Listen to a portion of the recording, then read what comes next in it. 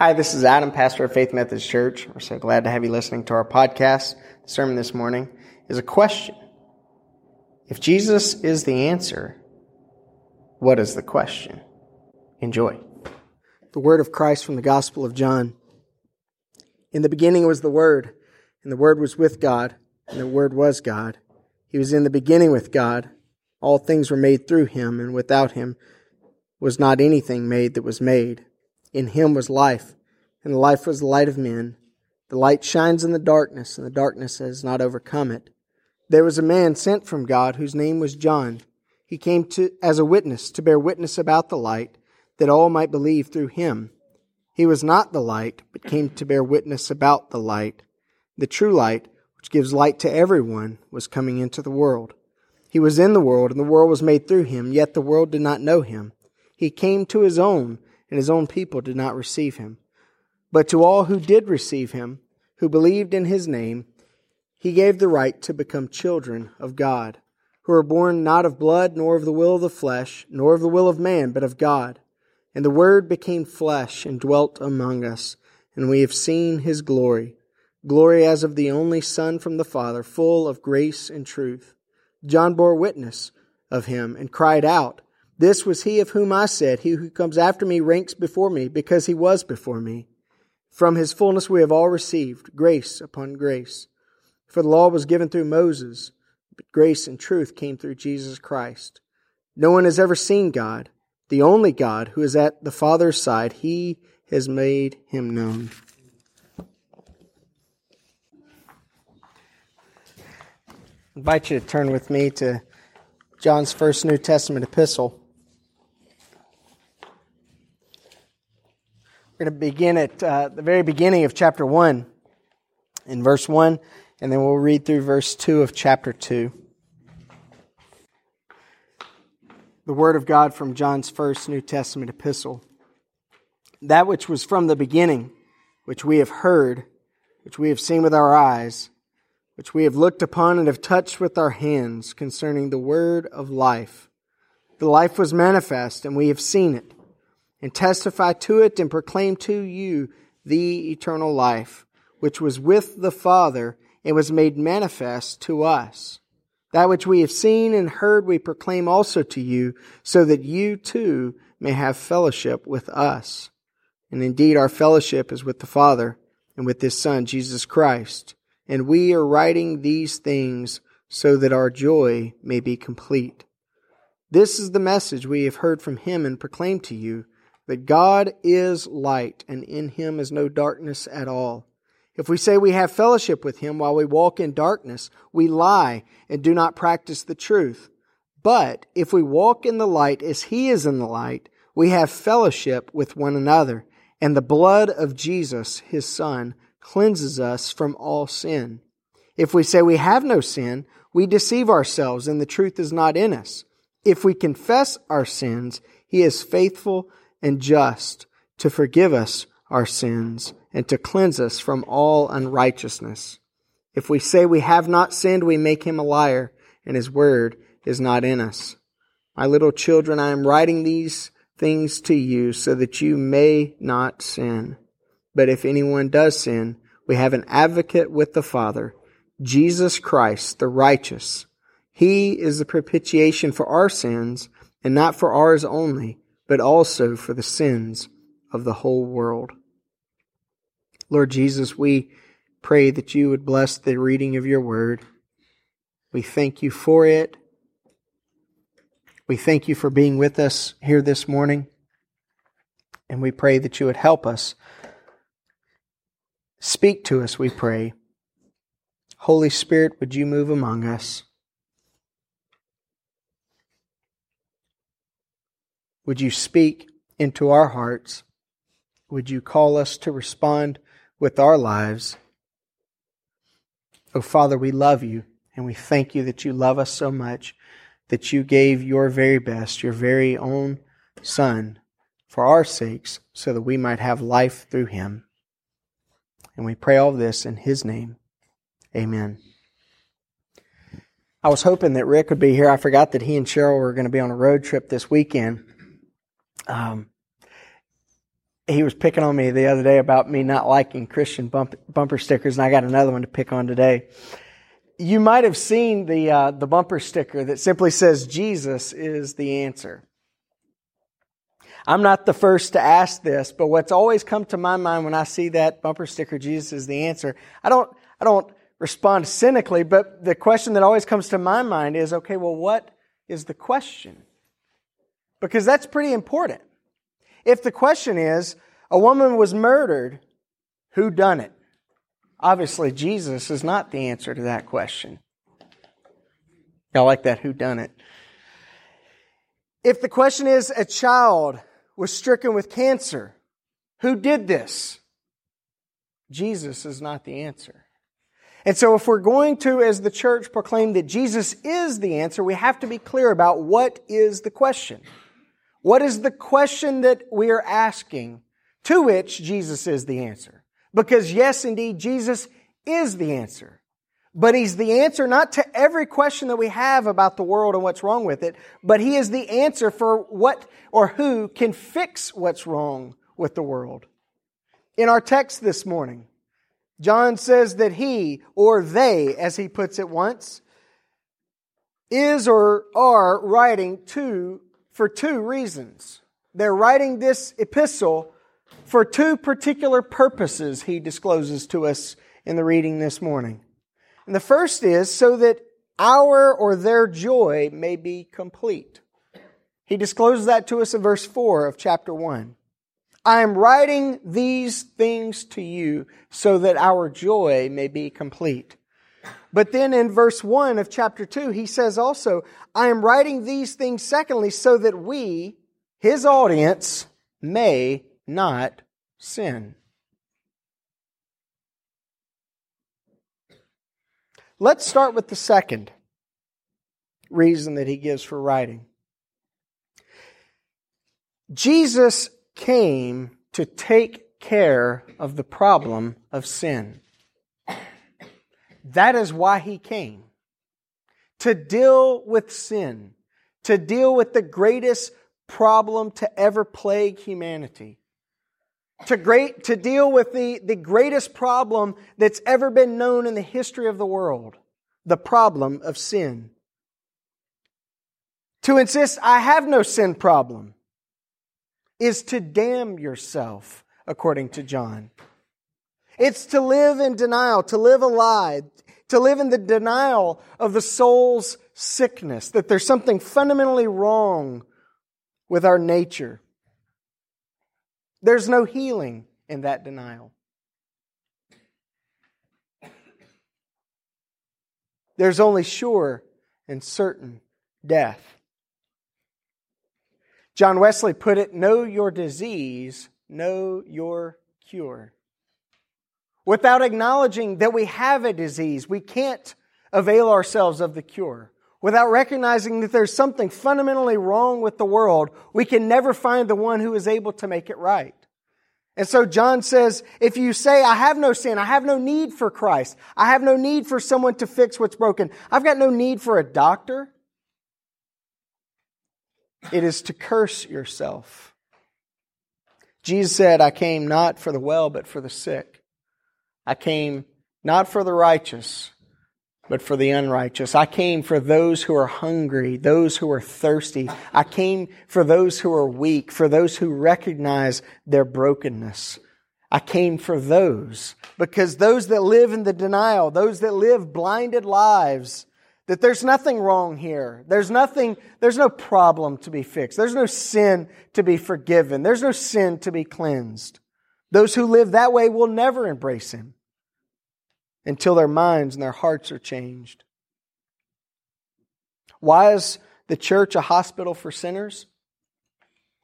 Because this is where we meet Jesus so that we might be healed of our soul's sickness. Those of us who refuse to live in denial recognize that as good and beautiful as this world may be, there is something plainly and obviously wrong with the world. In fact, despite the fact that we are fearfully and wonderfully made, as the psalmist said, There's something plainly and obviously wrong with the human condition. We are diseased. And we see it all around us in our culture. We are suffering from soul sickness. The sin problem is dramatically evident in death, in darkness, and in isolation, John tells us. But Jesus came to fix what's broken. As our propitiation, as John puts it, our perfect sacrifice, our advocate with the Father, the righteous one, Jesus Christ. He takes care of our death, of our darkness, and of our isolation. And He offers us life. He offers us light. And He offers us, interestingly, fellowship. Fellowship. He came personally, John tells us, tangibly. I love how John begins this epistle. That which was from the beginning. It echoes his Gospel's first line. That which was from the beginning. And then he immediately stumbles into these phrases. These phrases of personal experience, which we have heard, which we have seen with our eyes, which we've looked upon, we've touched with our hands. This word of life. That life was manifest.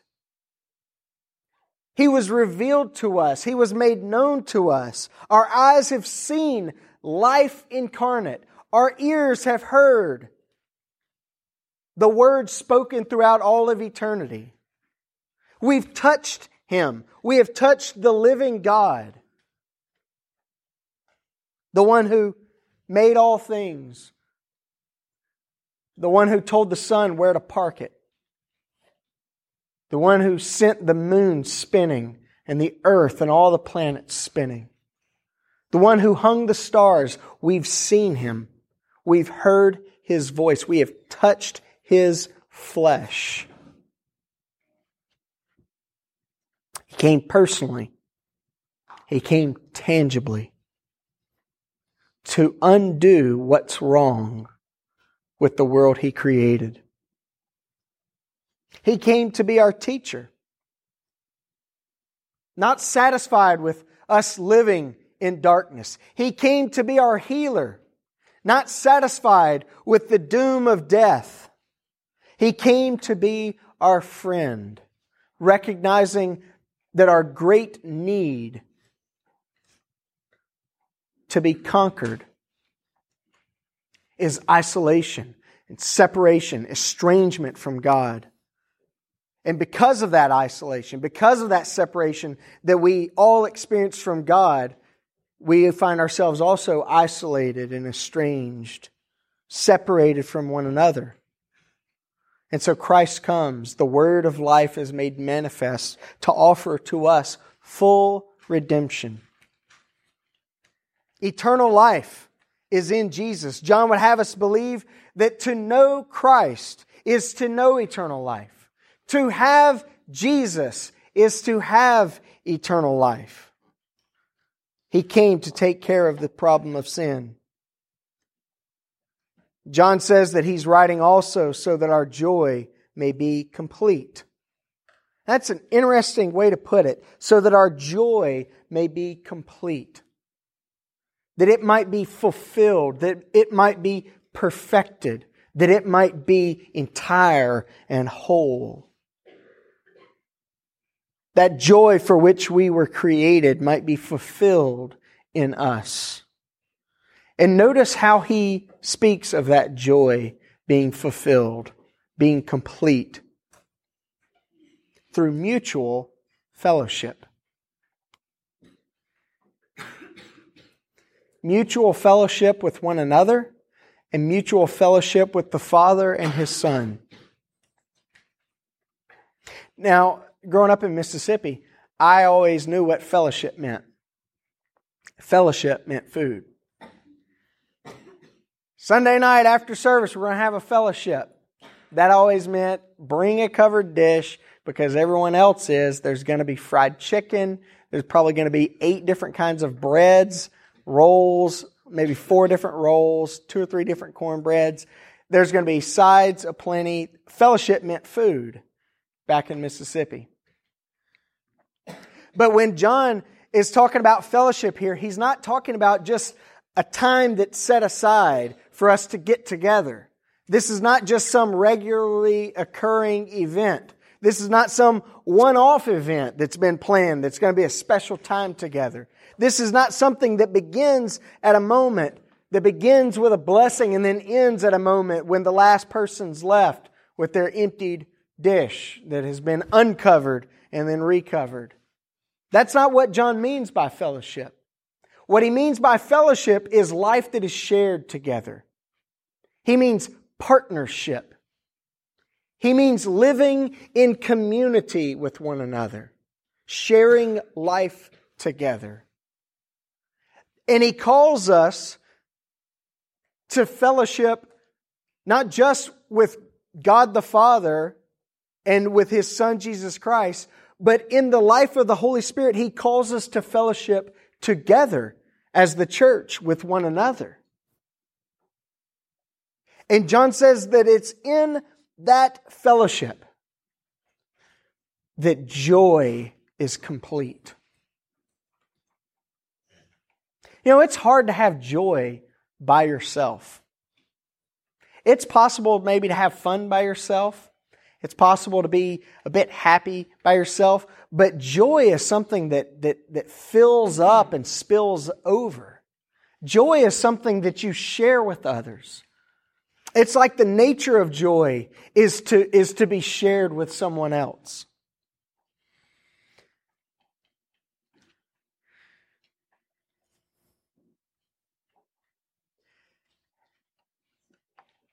Friday, early afternoon, we got the call from David that Dr. Nyhoff had collapsed and passed away. And immediately a lot of things came to my mind. One of the things that came to my mind that hurt so bad was the fact that I'm not going to receive another phone call from him. Lindsay can tell you, he had gotten into the habit over this last year or two of calling me. I mean, it had to have been at least every other week. Sometimes a couple of times in the week. Called to see how life's going. How's Lindsay? How are the kids? How are the people of faith? Let me tell you what's happening here at WBS. He would call me and tell me, Adam, I was just handed a check for X amount for the seminary. Praise the Lord. And I would shout. Lindsay told me several months into his calling to tell me what good was happening. He would tell me, I just left lunch and we just got a pledge for X amount for this purpose for the school, and I wanted to tell you about it. And I know he shared that type of news with probably thousands of people. He sent emails, text messages, group texts, group emails, phone calls and whatnot. And Lindsay said, I don't know why he's calling me to tell me this news all the time. I love hearing it. I get excited about it. And Lindsay said, you know why he calls you, right? And I said, why is that? And she said, because you probably get about as excited about it as he does. And I said, yeah, maybe. I don't know. And she said, you're pretty over the top with your excitement. And it wasn't 2 weeks later, Dr. Nyhoff called me to tell me the news of another pledge that had come through. And he immediately said, Adam, do you know why I call you to tell you this? And I said, why is that, Dr. Nyhoff? I bet I can guess. He said, because you like hearing this news about as much as I do. And I said, Dr. Nyhoff, I love hearing good news. And he said, you get excited, and that gets me more excited. There's something about joy. It's not just contagious, but it naturally spills out. Joy draws us together in fellowship. And in fellowship, in shared life, even when life stinks, even when life is hard, even when life is disappointing, there is joy to be had if we can live life with others if we can live life in fellowship with people who care about us and love us and get excited about the things that excite us and get upset about the things that upset us, there's joy in that, even in the darkest of times.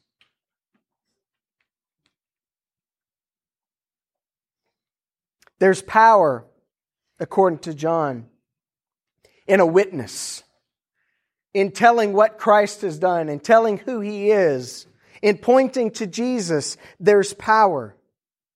The gospel is always a three-way conversation. No man comes to Jesus alone. It just doesn't happen. It's never happened. It's impossible to find Jesus all by your lonesome. He made us differently than that. He made us for Himself, and He made us for one another. He made us to know Him only in relationship. To know Jesus is not just a cerebral thing. It's not a thing of the mind. It's not informational. It is personal. It is relational to know Jesus. He made us to know Him relationally, and He made us to know Him only in relationships with other people. We read the gospel reading this morning from John's prologue in chapter 1 of his gospel. But if you continue on in chapter 1, you begin to find John the Baptist on the scene and him pointing his disciples to Jesus. He points two of his disciples specifically. Go follow Him. Behold, the Lamb of God who takes away the sin of the world. He directs the attention. He witnesses to the person of Jesus. And two of His disciples leave His side to follow Jesus. You continue on the reading. You find Andrew was one of those guys. And Andrew goes and finds his brother Peter. You've got to meet this man. He's the Messiah. You then find a guy named Philip who's been found by Jesus. Going to find his friend Nathanael. I think we might have found him. This man Jesus from Nazareth, he might be the Messiah. Scriptures place a huge emphasis upon personal witness, because it's only through our witness that others will know the life-giving name of Jesus. We think everybody knows Him. We think everybody's already given Jesus a shot, and those that don't go to church, they're just not into it. But no one will come to know Christ apart from your witness.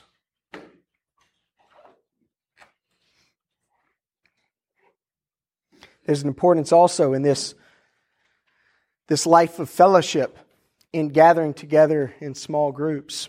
Because it's in small groups that we share life together. It's in small groups that we worship together, we grow together, we gain hopefully more information about Christ. But it's in that context of small groups that are meeting together that we inquire about each other's life. How is it with your soul? How can I be praying for you? What's going on? John says, joy can be complete as we live in fellowship with the Father, the Son, and with one another as the body. Think of it, the living and eternal Word, the one who is with the Father, the one who is eternal God, the one who created all things. That living and eternal Word becomes the incarnate Word.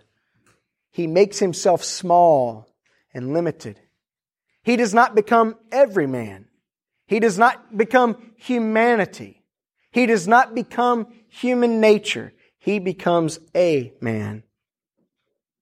Like us, He becomes one of us so that He might redeem us. He makes Himself tangible to us. He's made Himself tangible to you. That's why we're here this morning. We're here to do tangible things, to interact with the God who's made Himself tangible. We gather together to sing and to lift up prayers. We gather together to read the Word. We gather together to hear from God. We gather together to see lights. We gather together to hear the voices of others telling us that Christ has indeed come. Christ has indeed died. He has been raised and He will come again. That Christ is able to make all things new.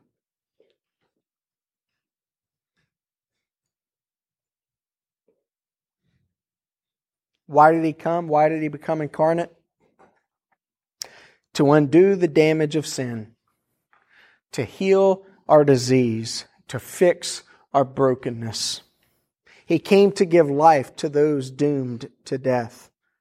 He came to give light to those living in darkness. He came to extend the hand of fellowship to those alone in self-afflicted isolation. Today, don't delay and don't deny your need for Him. Don't reject His offer because He offers Himself. He offers Himself, nothing more, nothing less. Don't reject His offer. As I reminded the small group that gathered for worship on Ash Wednesday at our home, if you miss Jesus, you miss everything. We're on the way to the cross. And Lent is all about Jesus. It is all about what He has done to redeem us. Don't miss Him. Perhaps the only thing worse than having the right answer to the wrong question is having the wrong answer to the right question. The right question to ask is, who is able to put life back together? Who is able to fix this broken world? Who is able to offer hope to those who are living in hopelessness? Who can give light in the midst of darkness? Who can conquer our bitterness and our brokenness with love? And the right answer is only Jesus. He can put the world back together. He can put your world back together. Don't miss Him. Father, we pray that You would help us as we respond in worship, as we respond with a song, to respond not just with the voice of our lips, not just with words that we've sung 1,000 times that roll off of our tongues, but Lord, help us to respond with the fullness of our hearts. Help us to give every bit of who we are to You. We thank You for sending Your Son. We pray that You would help us to trust Him completely with our lives. Lord, help us to gaze upon the cross and to see our great need and to humble ourselves before Your Son Jesus and to give Him everything so that we might be healed. Lord, bind us to Jesus. Bind us to Yourself. Bind us to one another through Your Holy Spirit, we pray. Amen. Father Almighty, Giver of all that is good, of all that is true, of all that is beautiful. Your love for us is wonderful. It is total. It is incomprehensible. You know us completely. You know everything about us. You know our weaknesses. You know our brokenness. You know our tendency toward waywardness. You made us in Your very own image and after Your very own likeness. We are fearfully and wonderfully made. And You've been so good to us. Our hearts are filled with thankfulness because of how merciful You've been, how You've provided for us, how You've watched over us. Thank You for being so faithful to us. Lord, we want to know you more fully, and we want to love you more completely. As we gather as your people this morning and worship you in the name of Jesus, thank you for being with us, for ministering to us by your Holy Spirit. Thank you, Jesus, for giving your precious life for us and leading us into the way of life. Holy Spirit, have your way in our lives. Consume us with the holy love of the triune God. Father, Son, and Spirit, you are holy, you are faithful, you are good, and we love you. Lord, you know every need that we have. You know every concern that weighs upon us this morning, and we bring them all to you. We lay them at your feet. Lord, we lift up Rick and Cheryl to you and pray that you'll watch over them as they travel this weekend. Keep them safe on the roads and bring them home safely. Lord, we lift up our missionaries around the world. Lord, we pray that you would be with them, that you would watch over them, that you would meet every need that they have, provide for them.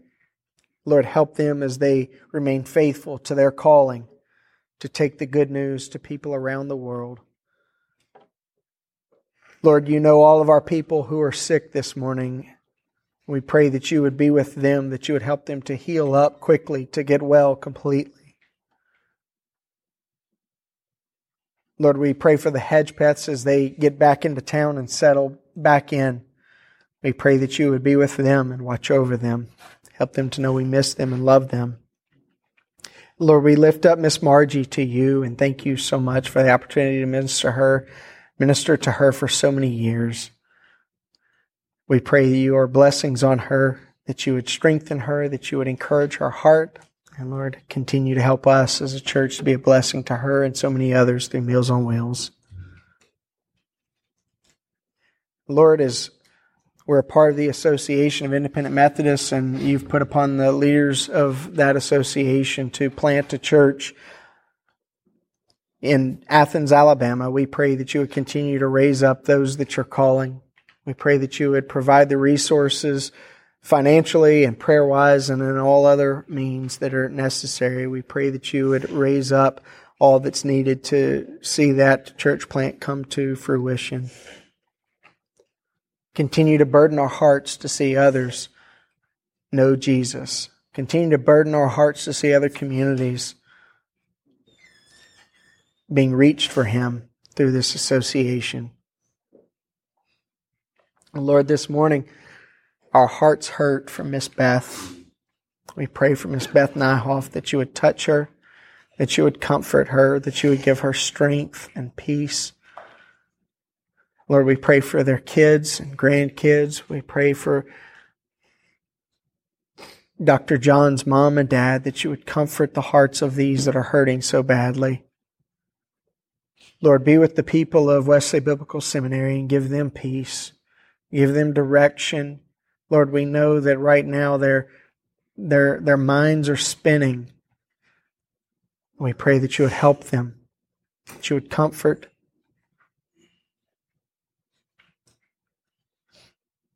Lord, we love you, and we thank you that we are able to come to you, the one who has the word of life, the one who is himself, Jesus, the word of life. Almighty God, your blessed Son was led by the Spirit to be tempted by Satan. Please come quickly to help us as we are assaulted by many temptations. And as you know the weakness of each of us, please let each of us find you mighty to save. Through Jesus Christ, your Son, our Lord, who lives and reigns with you and the Holy Spirit, one God now and forever, we pray. Amen. May the Lord bless you and keep you. May the Lord make His face to shine upon you and be gracious to you. May the Lord lift up His countenance upon you and give you His peace. May we go in the blessing of the Father, Son, and Holy Spirit. Amen. Thank you for listening to our podcast. Please check out our website at faithmethodistchurch.org.